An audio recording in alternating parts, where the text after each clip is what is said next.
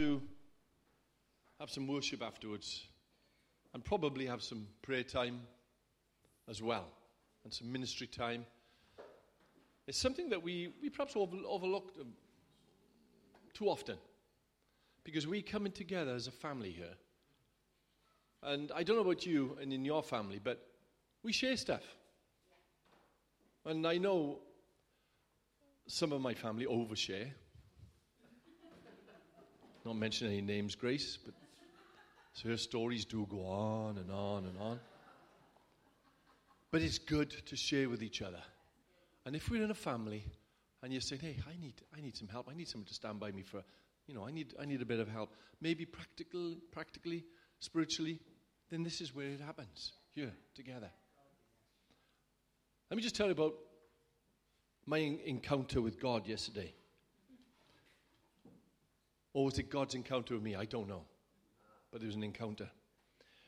Yesterday I was invited to go up to London to meet Franklin Graham along with 100 other pastors and leaders from around the country.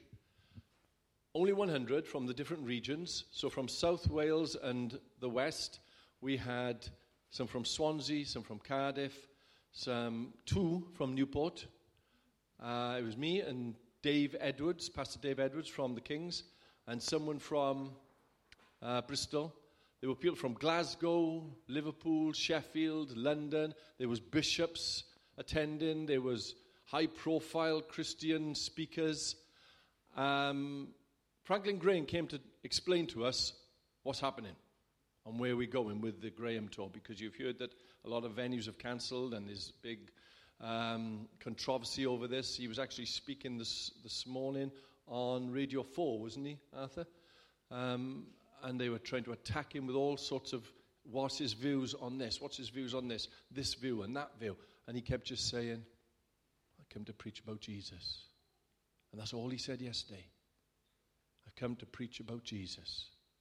I'm not coming to bring anything controversial. I'm not coming to bring people against each other. I come to preach about love. And it was just an awesome time. And the guy that I was with, who was organizing the event in this area, he said, I've seen him speak on multiple occasions. And he said, I've never seen him as vulnerable as this. He just opened his heart for about half an hour with us. And some of the stuff he said, it just blew me away. One of the things that they have said is that they've never encountered such opposition as here in the UK. And that's around the world for many, many, many decades. They've had opposition, but never as much as this. Now that says that God's going to do something great because the enemy doesn't like it. But it's a shame on us as a country. Yesterday I met one of my heroes in the faith, R.T. Kendall. He was on the table next to me. And someone said, that's R.T. Kendall. I said, you might not know who R.T. Kendall is, but he's 84 years of age. He's written about 50 books on Christianity. His teaching is world-renowned. He's a world-respected teacher of the Bible. And his preach and his books, if you've ever read them on forgiveness, is called Total Forgiveness. I've preached this preach here. He's the only preach I've ever taken from someone and preached it verbatim, word for word. And I went up to him and I said, excuse me, sir. I said, you don't know me. I said, but I've preached your sermon on total forgiveness. I've preached it twice. I said, I've given you credit each occasion. I said, but it blew me away. And he just grabbed my arm and he said, young man. He said, young man, you can have it. I went, oh, God. He touched me on this arm here. No. But yeah, that was my encounter. I'll perhaps tell you a little bit more about that as I go along, because there was 8 pastors and leaders on a train, and when we were coming back from London to Newport, wow, God just come down in that train carriage. I'll tell you about it in a moment. But I want to do the second part of the potter and the clay. So Isaiah 64. Isaiah is talking about the woes and the sin that's around at that time. And right there in verse 8, he just says, but yet, Lord, you are our Father. We are the clay. You're the potter. We are all formed by your hand. Last week we looked at the clay, the water, and the potter. This week I got 3 other points. My first point will be in just a moment, the hands. We got the picture up? It will be in a moment. We've got a picture there somewhere of the potter and the clay. We'll have it up in just a moment. There is, eh? There it is. The hands on the clay. You see, a lot of things in our life, and we talked about it last week, things can enter into our life, like little stones can get into the clay. And it's up to the potter to remove the stones. The clay can't do it itself. It has to be formed by the potter. And these little things have to be removed. And sometimes it's situations, sometimes it's people, sometimes it's circumstances, sometimes it's disappointments, sometimes it's regrets. And they can influence our lives. And it's up to him to take this out, to form us. But you need to know that you're not a collection of disappointments. You're not a collection of regrets or mistakes or even good things. Yes, good things and bad things happen in our lives, but they should not define us. They should not make you who you are. The hands of the potter makes you who you are. He gives you purpose. He identifies you. And so I come on to my first point, the hands. Before I do that, just one thing that I will say is that this evangelistic tour that's happening this year, it is going ahead, whether or not the venues it was purposed for, it will be used. If they change their mind, fine. If not, other venues will be found. And he said, they were saying from the team at the front, because someone has suggested, why don't they use some big churches? And he said they've made it their policy not to use church property. He said we should be in the public areas. He said because Jesus used public areas. And he said the places where you're restricted to use church properties are mostly communist countries where they say you can only preach that gospel in your own place. They can control it. They can contain it. They can restrict it. So he said we will be in public places. So it's still on. It's still on. Anyway, the hands. The best pottery, the most creative pottery, are formed by hands. No machine can do what the hand can do. No machine can create that pot with its intricacies and its delicateness. It has to be the hand. It's purpose and it's skillfully created. We are formed by your hands. And so as I'm looking through this and as I'm going through it, just look into your own life. Whose hands are forming you? Whose hands are on you? We talked last week about those thumbs. See the thumbs on the picture? They go down deep inside. Sometimes they have to work hard. There are different thicknesses of clay. And I heard as well last week, there are different types of clay. Because we are all unique, made for different reasons, different purposes. The good thing about a pot after it's been made is that the pot will always leave an identifying mark on it. And the more expensive the pot, the more elaborate the hallmark on it. You get some porcelain and some Ming vases that are only identified by their mark because there's lots of fakes, lots of counterfeits. But an expert will look at this pot and he'll say, that is worth millions. Because it has the identifying mark of the potter. His hands, his fingerprints, his mark is on the clay. It's on you. Because you are his. You're made for a purpose. You're made for a reason. You are his. Ephesians 1 and verse 13 says, and you were included in Christ when you heard the message of truth, the gospel of your salvation. When you believed, you were marked in him with a seal, a promise of the Holy Spirit. You're marked. Did you know that? You have a seal on you. You belong to him. You've always belonged to him. Imagine this scenario. If you were a fantastic potter, if you were this creative that you could make a pot and you could create it with all that beauty, and you create this pot and you said, I'm not giving this away. I'm going to mark it. It's going to stay in my family. I'm going to pass this down as an heirloom. And you see, as you're getting older, you've passed it down to your children. And as your children's children, your grandchildren are growing up, you talk to them about this pot and you say, this pot is going to be handed down. I want you to hand it down. This is our family heirloom. But then, one day you hear that the pot's been stolen. It's gone. Someone's taken it. How would that make you feel? It's not just any old pot. It's not just any old mug or jug, whatever it is. It's yours. It's your family's.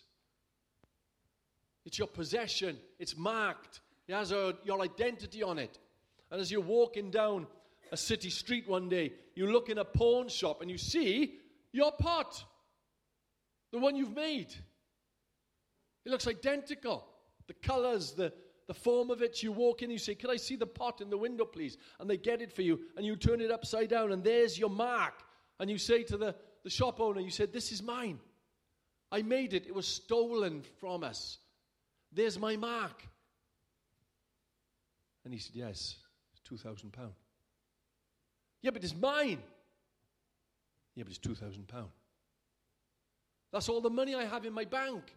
I don't have any more money. I need it. £2,000. What do? You go to your bank. You draw out £2,000, all that you have. And you give everything to get it back, don't you? Do you know what you've done? You've redeemed the pot. You've bought it back at a price. A price that has cost you a lot, even though it's yours in the first place. And this is what the Bible talks about when it talks about being redeemed by the blood of Jesus Christ. When it says that you have been bought with a price, it means you have been redeemed, even though you are his in the very first place. You've been lost, stolen. And Christ has redeemed you back. I got these words from a poem. I don't even know who's written it. Just a few words. It says, we forget the original artist. We forget the one who formed us from the dirt, who had his hand on us first, who placed his original print on the underside of our soul. We are more than decorative. And if we look each day or tip ourselves over, we'd see the engraved print of his finger, marking us as a godly original. We are a godly original. You are a godly original. You are identified. You are the clay. He is the potter. Made for a purpose. Don't give up just because you might have some flaws. We've all got flaws. But he's reshaping us. He is working on us. I'm going to read these verses from the Message. I don't know if we've got the Message translation. It's 1 Peter 5 and verse 6 and 7. So be content with who you are. Don't put on airs. God's strong hand is on you. He'll promote you at the right time. Live carefree before God. He is most careful with you. He is careful with you. He has his hand on you. Be content with who you are. The mark of the Master, his identifying mark, is on you. His style, his touch, his fingerprints. You don't have to be leading any ministry. You don't have to be a pastor, a preacher. You don't have to have any obvious talents to be his. You are his. You're redeemed. You have worth. Everyone here, everyone who hears this message, whether it's on podcast or right here, you have worth. You have a purpose. Someone needs you. Someone relying on you. You have value. You are valued. And don't let anyone say otherwise. Don't let any situation change those words over you. You are loved. You're valued. You have worth. Why? How do I know I have worth? Because you've been bought with a price. You are unique. Let me just say this, because in this day and age, in this society, with all our social media and Facebook and Instagram and all the other ones I don't even know exist and wouldn't know how to do them anyway, stop looking at others. Stop comparing yourself to others. Because you are unique. You're the best you could be. You're a terrible someone else.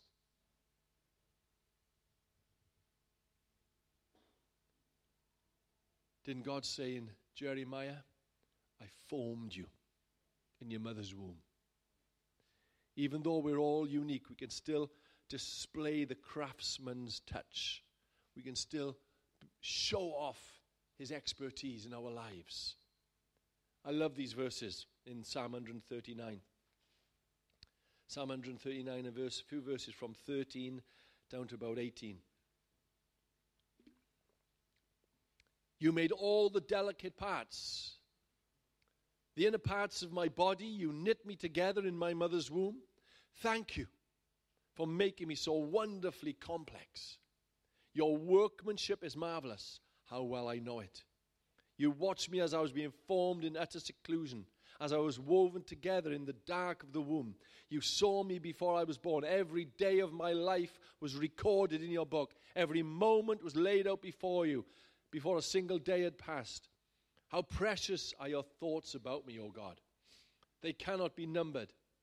I can't even count them. They outnumber the grains of sand. And when I wake up, you're still with me. How awesome you are. Every person is unique. Whose hand is on you? Who is shaping you? Have you got his mark? Can you see it? Dust it off. It's there. Not just the hands, but we come to the next part. It's the molding. The molding of the clay. Because the molding of the clay is different to when you just start it. You start it off by getting that hole in the middle and just, that is not the finished article. The molding finishes the article. The molding finishes the pot.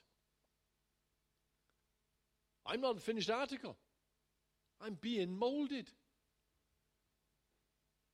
No one can say, well, that's it. God's done with me. He's completed me.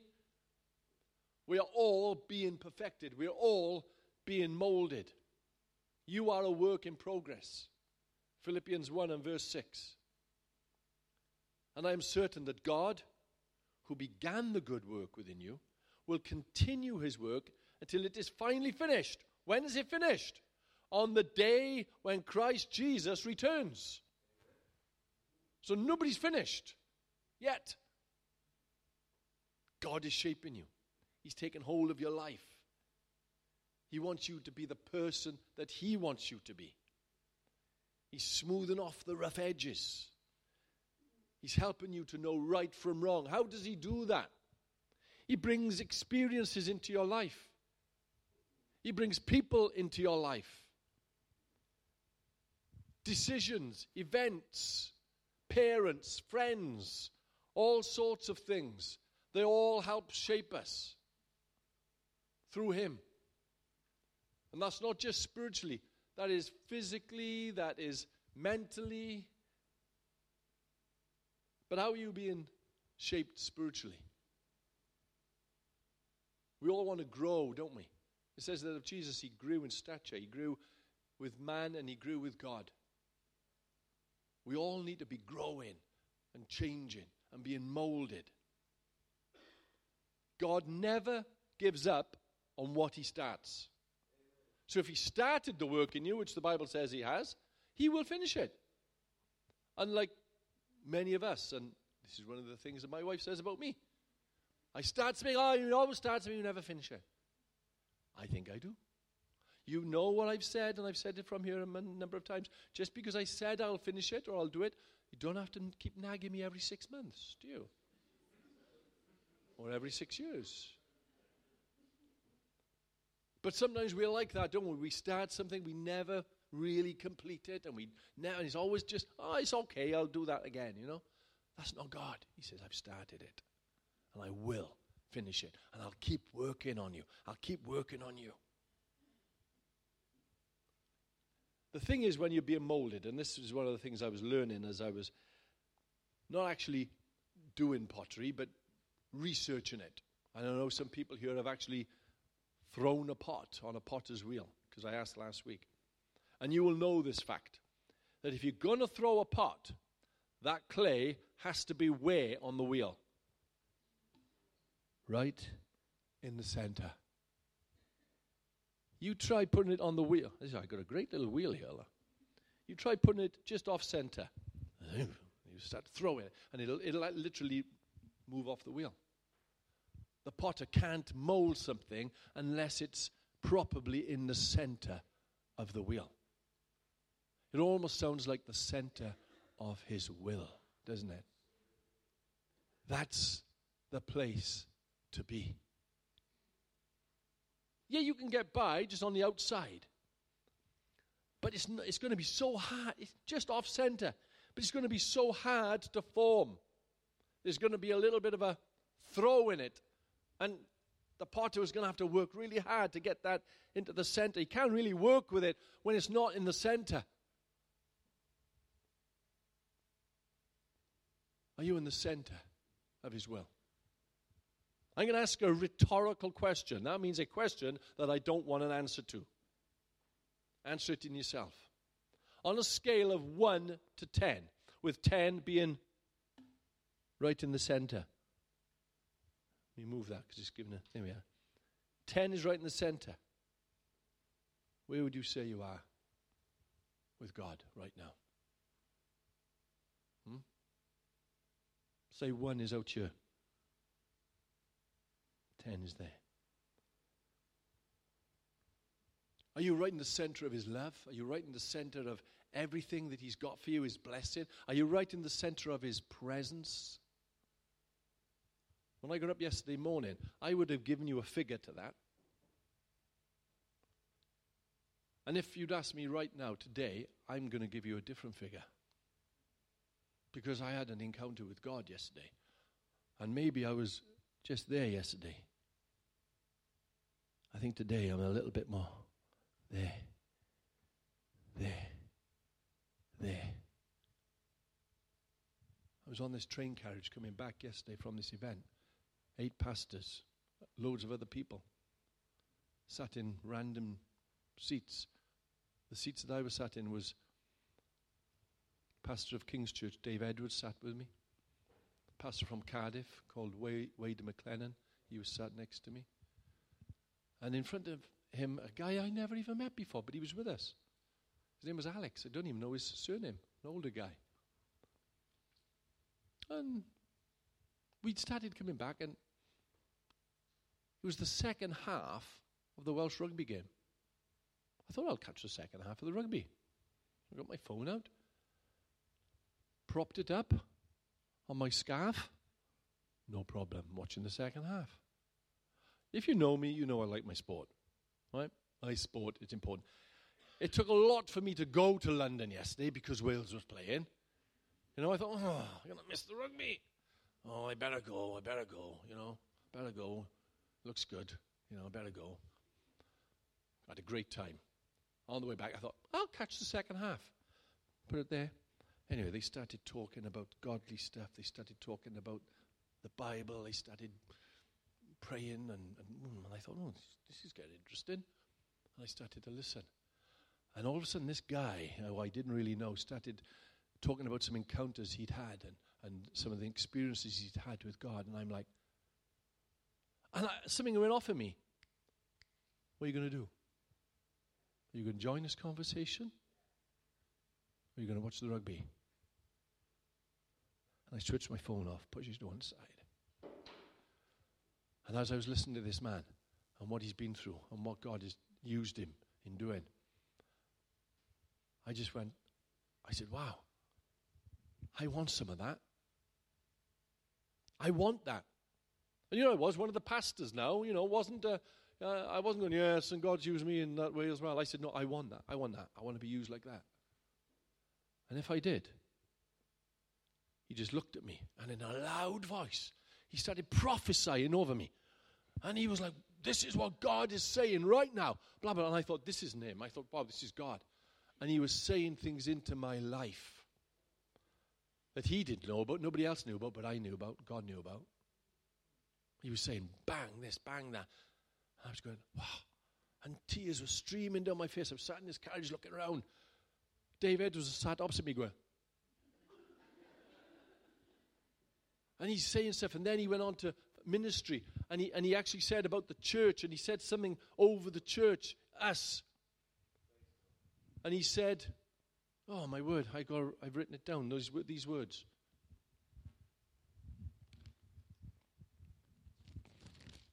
One intended to say this. That's why I haven't got it ready. He said these words in the prophetic word. He said, over your ministry, over the church, he said, your warfare has ended. He said, your warfare has ended. I went, what? And thinking about it, we've had a bit of a battle over a couple of years, haven't we? We've had some nasty big things happening, visible things. But those are just the things that we can see up front. There's lots of things going on in the background, in the spiritual areas. And he said, God is saying this, your warfare has ended. And Wade, the pastor from Cardiff, he said, that's the scripture. He said, that's the scripture. And he looked it up. He said, it's Isaiah 40. You've got to read it in perhaps the New King James or even the King James. And it goes on to say at the end of that those that wait upon the Lord will renew their strength. They will rise up with wings like eagles. And bang, these words were hitting me. Bang, bang. And the tears were streaming down my face. And I said, oh, God. But you know why that happened? Because I turned my phone off. And I said, I want it. And all of a sudden, God says, do you want it? Here it is. Bang. And sometimes we've got to put ourselves there. Sometimes we've got to say, I'm not going to stay here on the outskirts. I'm coming here. I want it. So yesterday, I might have said, well, maybe up there. Today I'm going, there.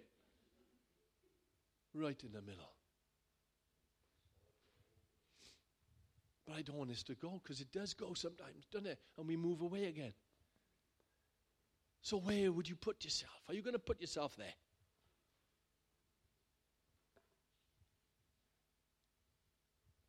As we arrived into Newport. That was our stop. Me and Dave, we got up. And we said goodbye to everybody. And as we were walking past all these people, they were all like, This one woman grabbed my arm, sat there with her 2 little kids.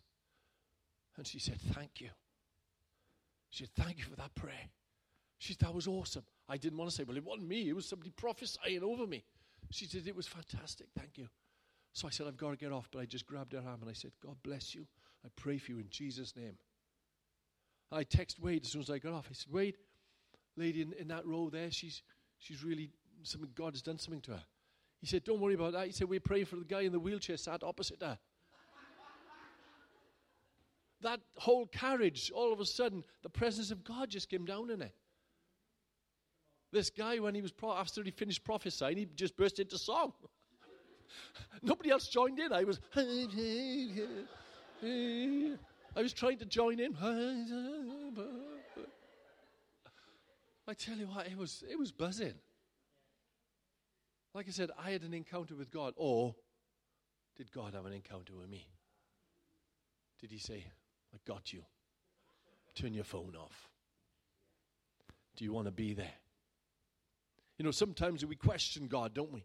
Sometimes we say, well, why haven't you done this, God?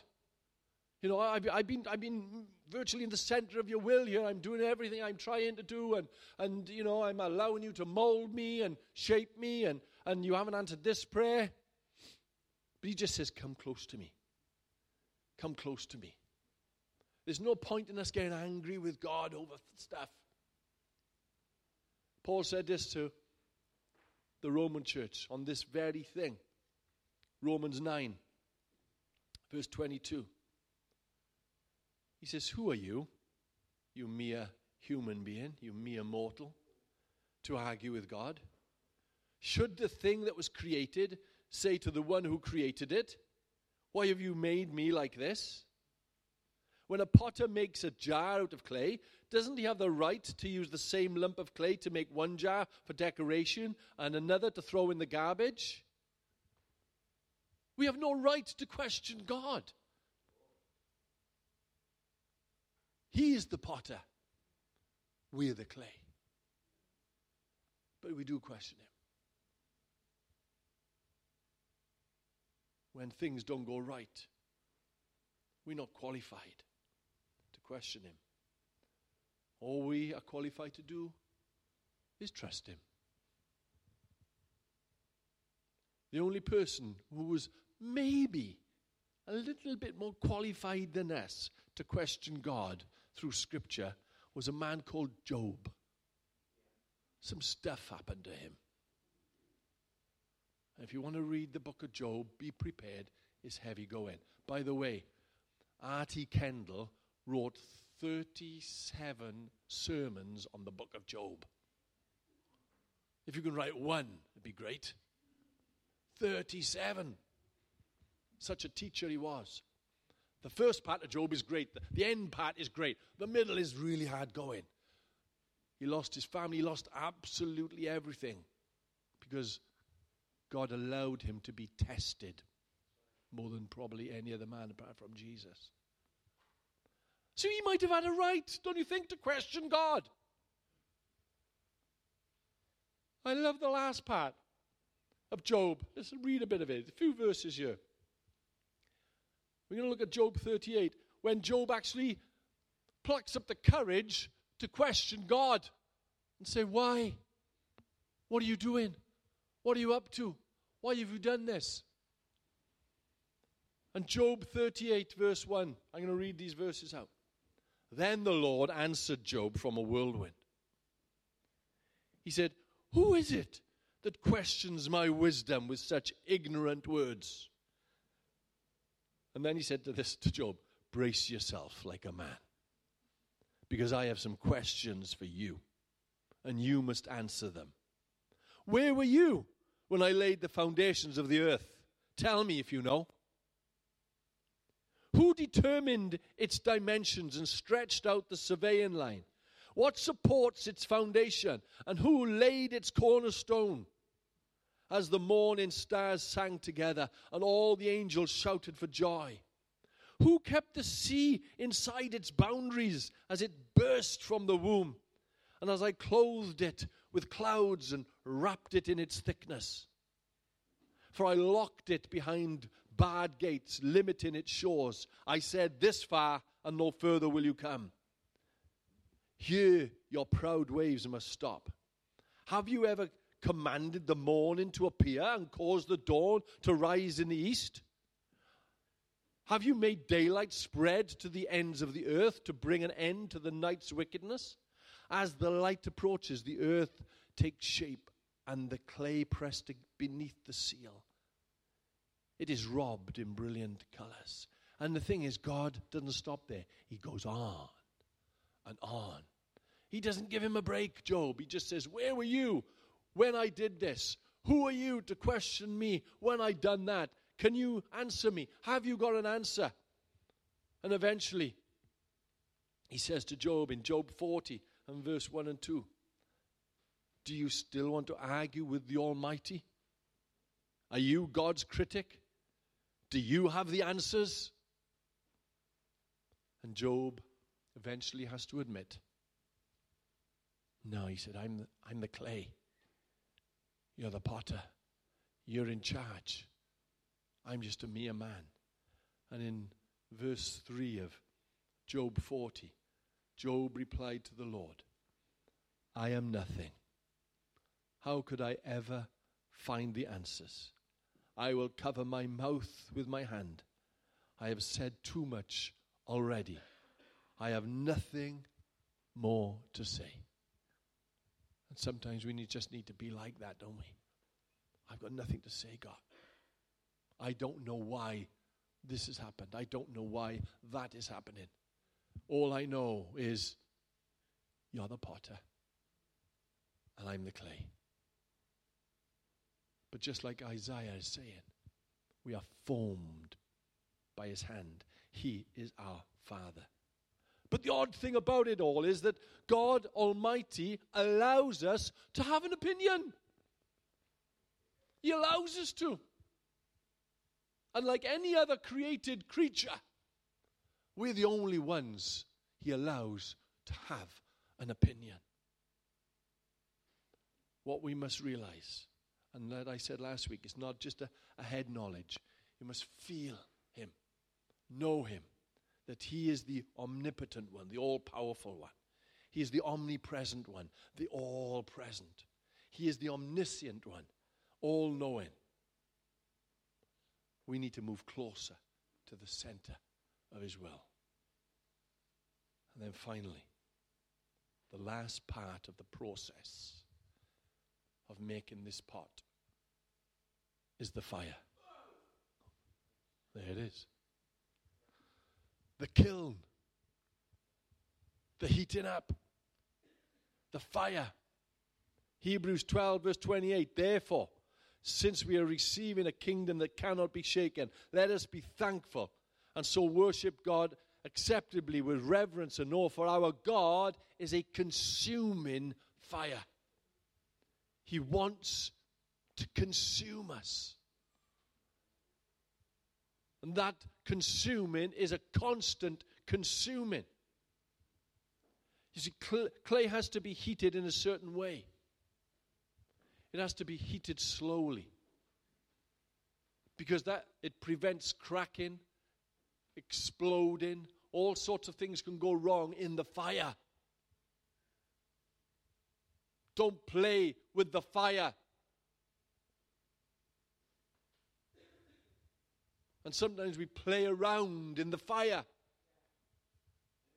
But the fire of God consumes us. He wants us right in the center. He wants to mold us. He says, I want to consume you. Some pottery takes longer in the kiln than others. Some pottery takes longer to be molded than others. Because we're all unique. We're all different. All different shapes and sizes, emotionally, spiritually, psychologically. So we're not all going to spend the same time in his hands being molded in the kiln. But, let me read these words. 1 Peter chapter 1, verse 6 to 7, I think it is. So be truly glad. There is wonderful joy ahead, even though you must endure many trials for a little while. These trials will show that your faith is genuine. It is being tested by fire, as fire tests and purifies gold, though your faith is far more precious than gold. So when your faith remains strong through many trials, it will bring you much praise and glory and honor on the day when Jesus Christ is revealed to the whole world. This testing fire that he's talking about here is a refining fire. That fire is testing the pot. That fire is refining the pot. Refining means to make better, to make good. So when it comes out of that fire, it's ready. It's been done. It's been fired. This is an interesting point that someone made in one of the commentaries I read. Our faith isn't tested in the fire because God doesn't know how much faith or what kind of faith we have. It's tested with fire because we are ignorant of how much faith we have. We are ignorant of what kind of faith we have. We are ignorant of how strong our faith is. You know, when I was talking to this guy yesterday who said, well, I don't know whether I can give you some of his stories. They might blow your mind, but some encounter he had in a supermarket with a demon-possessed man. Wow. He said, I was just shopping, minding my own business, praising God as I was doing so. Turned around one aisle, my wife and I, he said, and all of a sudden this man confronted me and just fell on the floor screaming at my feet. I was going, what? He said, I didn't know what to do. He said, I just prayed. He said, it's a simple prayer. He said, I prayed, God, this man has just fallen over. Help him. He says, as I tried to put my hand on him, he said, it was like cellophane. He said, I couldn't put it through. And he said, all of a sudden, this bubbling up in me came out. He said, I started to speak in tongues. And he started to speak in tongues. And all of a sudden, poof, his hand went through and touched him. And this guy just got up and went, oh, thank you very much. And he said his countenance was different, changed. I looked at him, I said, and that's the point I went, I want some of that. I want some of that. You see, sometimes we don't realize what we've got. We don't realize the strength and the power that is in us.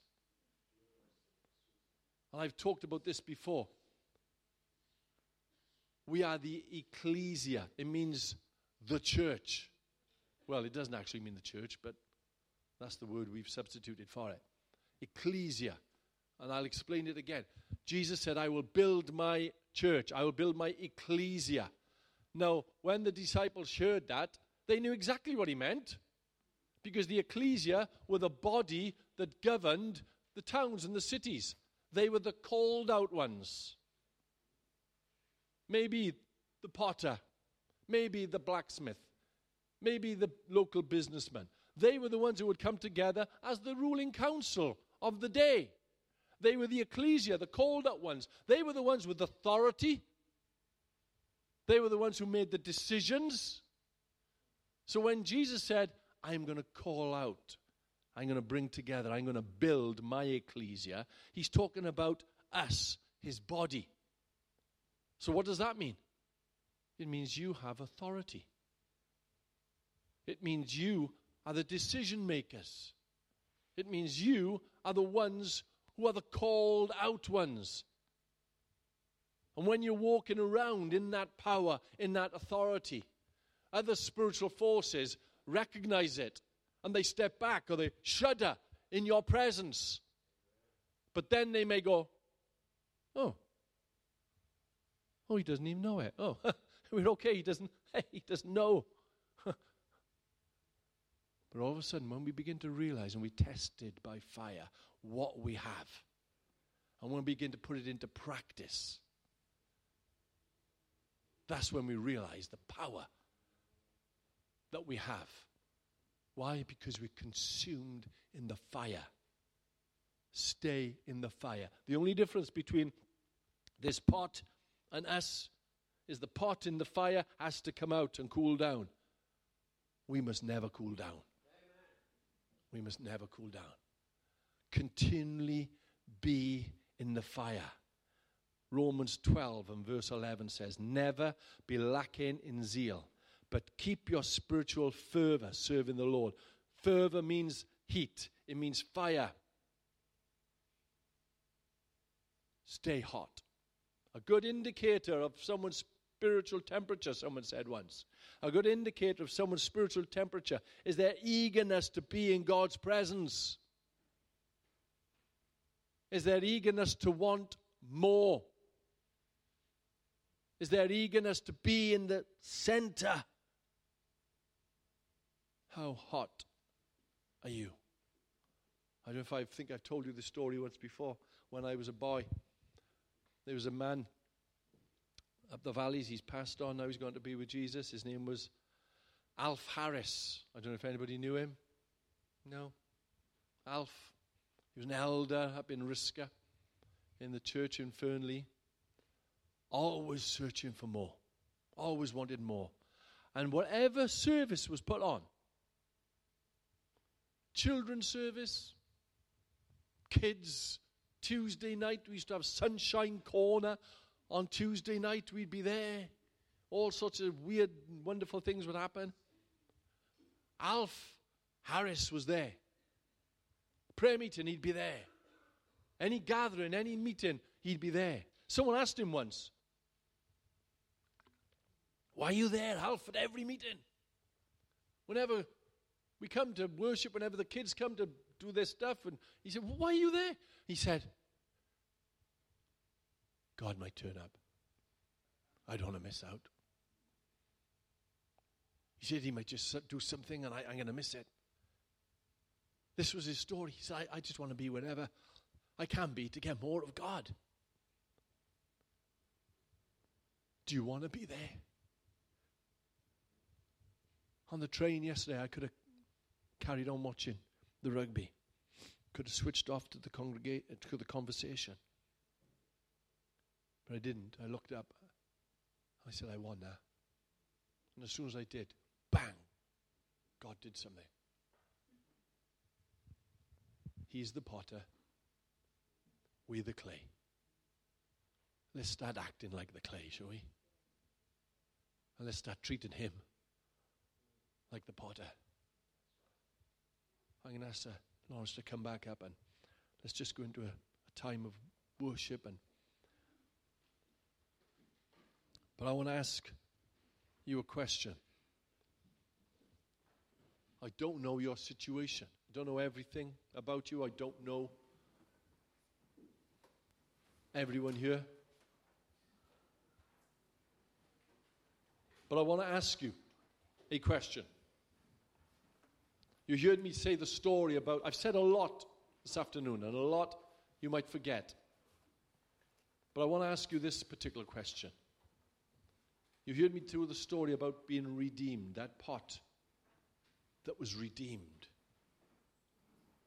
I want to ask you that question. Are you redeemed? Has Jesus Christ bought you back? Do you belong to him? Or are you still lost? Are you still in that shop somewhere? Because you can be his today, right now. You can turn to him. You can ask him. Say, Lord, I'm here. Just take me back. Take me in. I'm yours. Because he wants you. Shall we pray? Because I want you to pray this prayer in your heart, if that's you. If that's you right now, and you're saying, yeah, I want to belong to him.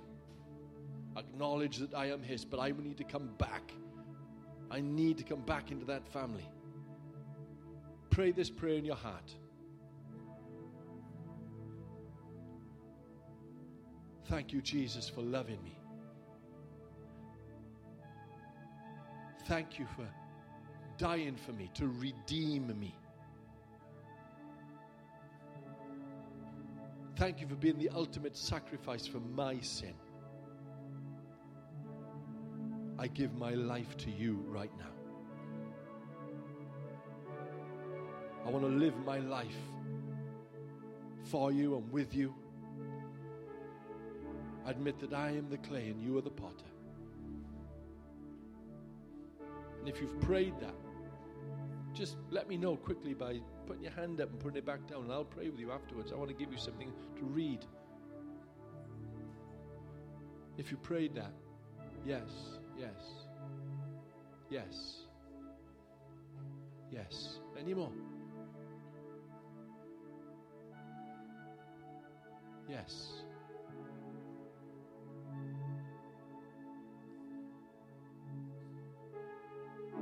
Just a moment, we're going to worship and we're going to stand. And I want to pray with you. But I'm not going to embarrass you. I'm not going to call you to the front. I know who you are. I'll come and pray with you afterwards. I want to give you something to read. Just explain that this is the first step on the journey. Your work in progress. He loves you. For us who've been on this journey a little while, what was the number you gave yourself? Don't shout it out. What was the number you gave yourself? Talk to yourself about it. Say, do I want a bigger number? Do I want to get a bit closer? Am I going to switch my phone off? Am I going to listen to this conversation? Am I going to ask the question? Am I going to pose the question to God? I want that.